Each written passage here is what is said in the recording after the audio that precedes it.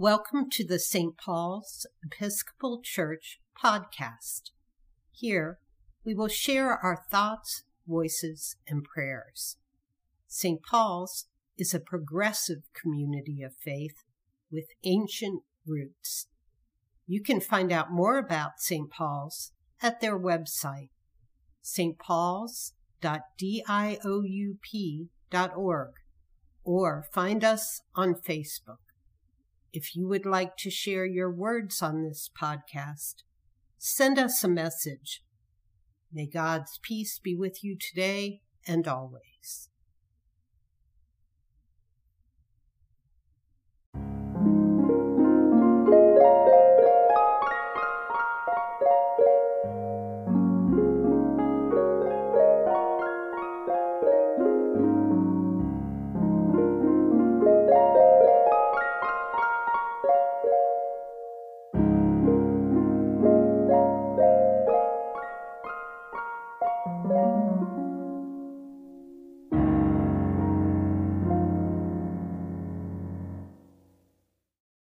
In today's podcast, Charlie West shares some information from the church and world calendars and gives us two options for this week's challenge. He shares a collect for Christmas and reflects on the winter solstice, St. Thomas, St. Stephen, and more. Here is this week's challenge. First, write a longest night poem or prayer. Or, if you were going to change your last name to reflect something about you, more than one who comes from the West, what would you change it to? You can read along in Charlie's blog, Words Twice a Week, at wordstwiceaweek.blogspot.com. Words Twice a Week, 12. Comment that there are a number of links in the printed format of Words Twice a Week at wordstwiceaweek.blogspot.com if you want to follow any of that. Okay. Backspace. Friday, December 18th was the birthday of Charles Wesley.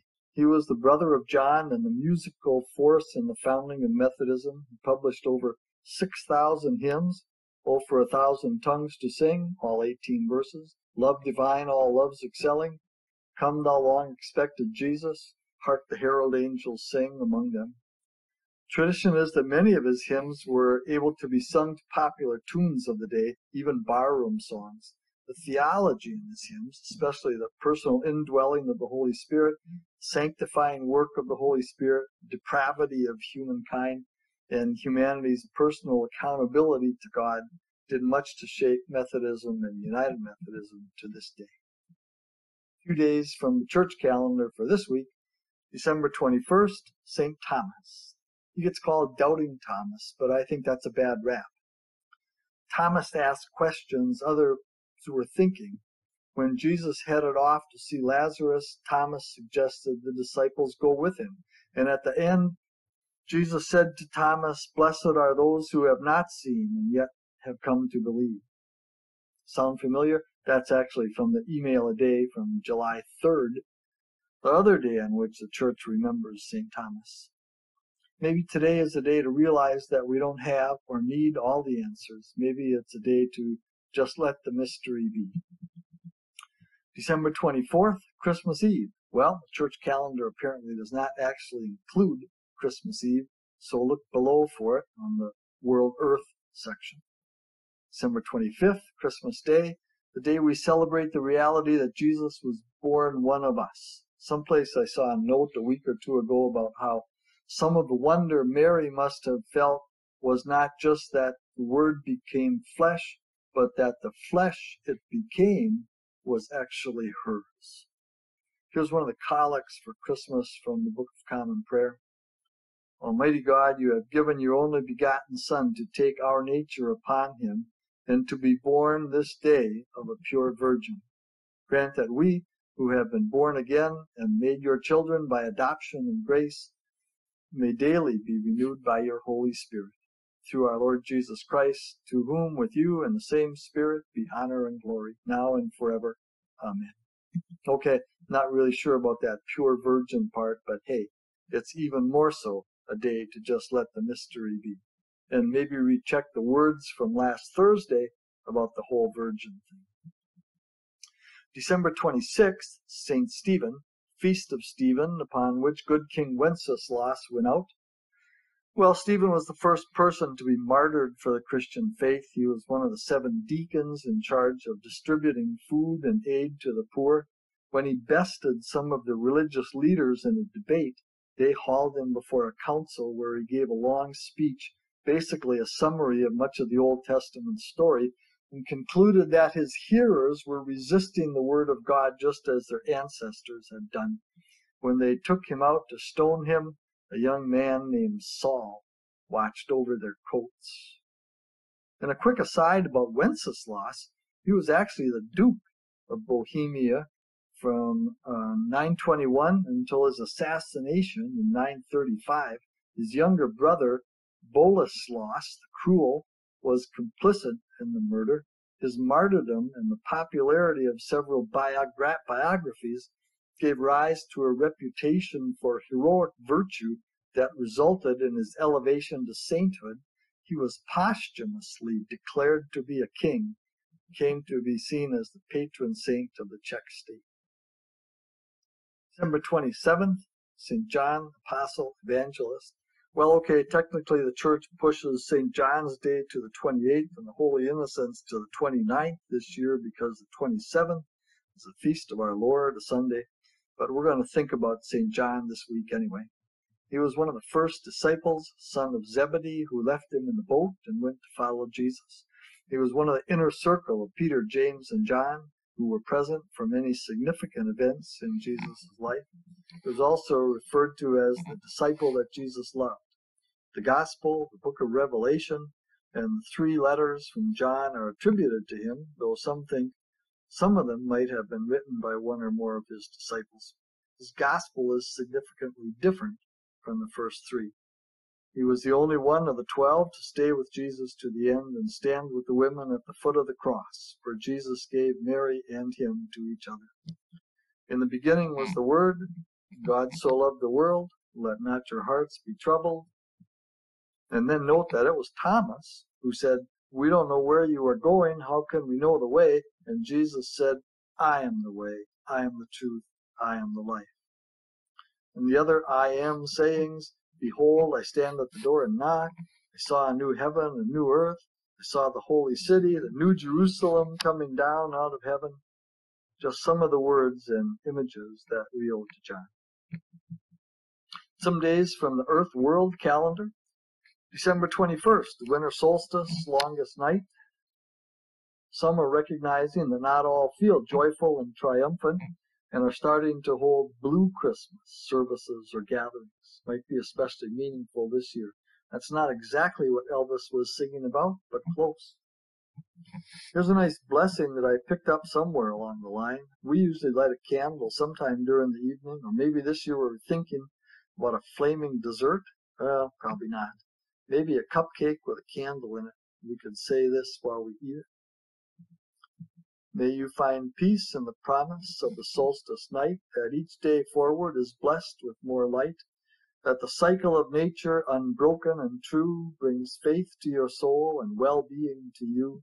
Rejoice in the darkness, in the silence find rest, and may the days that follow be abundant and blessed. Nice.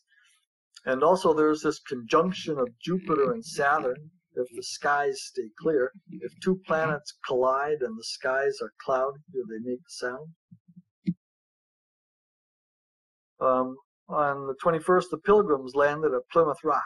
W. Paul Jones says he scandalized his family by laughing at the size when he saw it. He says, its size and shape can hardly support the legend that it was a stepping stone into a new world. I don't know. Have you seen it? What did you think? In 1965, the International Convention on Elimination of All Forms of Racial Discrimination was adopted by the United Nations member states. We pause for prayer. Dear God, help these people open their hearts and minds and see beyond the flesh and accept the unaccepted. Help them walk with open eyes to see the beauty you have given each one of us. That's by a young man, Ronnie, age 15, from the Central Juvenile Hall, East Los Angeles. Still on December 21st, it was the 80th day, and Phileas Fogg finished his round-the-world journey on time. December 22nd, the first Christmas tree to be decorated with electric lights. I wonder how long it took them to untangle the cords. I wonder how long they lasted before one bulb burned out and they had to check each one. Some of the lights we have decorating our window boxes have gone out. It looks like squirrels have chewed through the wires, apparently thinking the lights were something to eat. Dwight L. Moody died on this day in 1899. He began by evangelizing wounded Civil War soldiers and went on to form Sunday school associations and international revivals. His practices, including using popular emotional hymns and songs, printing religious tracts, and were much copied. He founded the Moody Bible Institute. And then someone named Joe Strummer died on this day in 2002. I never heard of him, but he was a singer-songwriter and, wait for it, a guitar player. Joe Strummer, a guitar player. Okay, I looked him up, and his real name was John Graham Mellor, and he was a founding member of the punk rock band The Clash. So that's not quite as cool as it seemed at first. But, and I don't know. Do you know who he was? Another Joe Cocker, died on this day in 2014. He sang, with a little help from my friends at Woodstock, he sang Up Where We Belong for An Officer and a Gentleman, and You Can Leave Your Hat On for the movie 9.5 Weeks. Tom Jones sang the song for the film and the play The Full Monty. Cocker performed for George H.W. Bush at one of his inauguration concerts in 1989. I didn't know all that. December 23, the transistor was invented. When I was a kid, having transistor radio was a pretty big deal. I had a Sony. In 1975, President Gerald Ford signed the Metric Conversion Act, and we all started using metric system. What, didn't we? Actually, there are 3 countries in the world that don't use it. Us, Liberia, and Burma, Myanmar. In 1888, Van Gogh cut off his ear in a bout of depression. Okay, December 24th, Christmas Eve, Santa and the reindeer, caroling, Sunday school pageants, midnight mass, candlelighting service. What are your warmest Christmas Eve memories? Here's an unhappy note. In 1865, the KKK was formed. In 1914, the Christmas truce broke out among the soldiers in World War I. It lasted until their officers forced them back into battle. It seems like we just noted whoever it was that said old men declare war and send young men and women off to fight them. And of course, in 1826, something called the Eggnog Riots broke out at West Point, the cadets having overindulged. Still on December 24th, John Muir died on this day in 1914. He had a hand in establishing the national parks, especially Yosemite, Sequoia, Mesa Verde, Glacier, Mount Rainier, and Crater Lake. December 25, Christmas Day. Isaac Newton, Humphrey Bogart, and Rod Serling shared Jesus' birthday. December 26, 1966, Kwanzaa was first observed. Jack Benny died in 1947. There was a certain amount of racism in his show, but he was a master of the slow look. December 27th, Fellowship of Reconciliation was founded. When I was younger, they used artwork by Kathy Kollwitz of poverty and hunger, and with the line, seed corn must not be ground. December 27th, still, Charles Darwin set out on the HMS Beagle in 1831. His journey took a little bit longer than Phileas Fogg's, almost 5 years. Okay, 2 options for this week's challenge. 1, write a longest night poem, prayer, And 2, if you were going to change your last name to reflect something about you more than one who comes from the West, what would you change it to? That's it for now.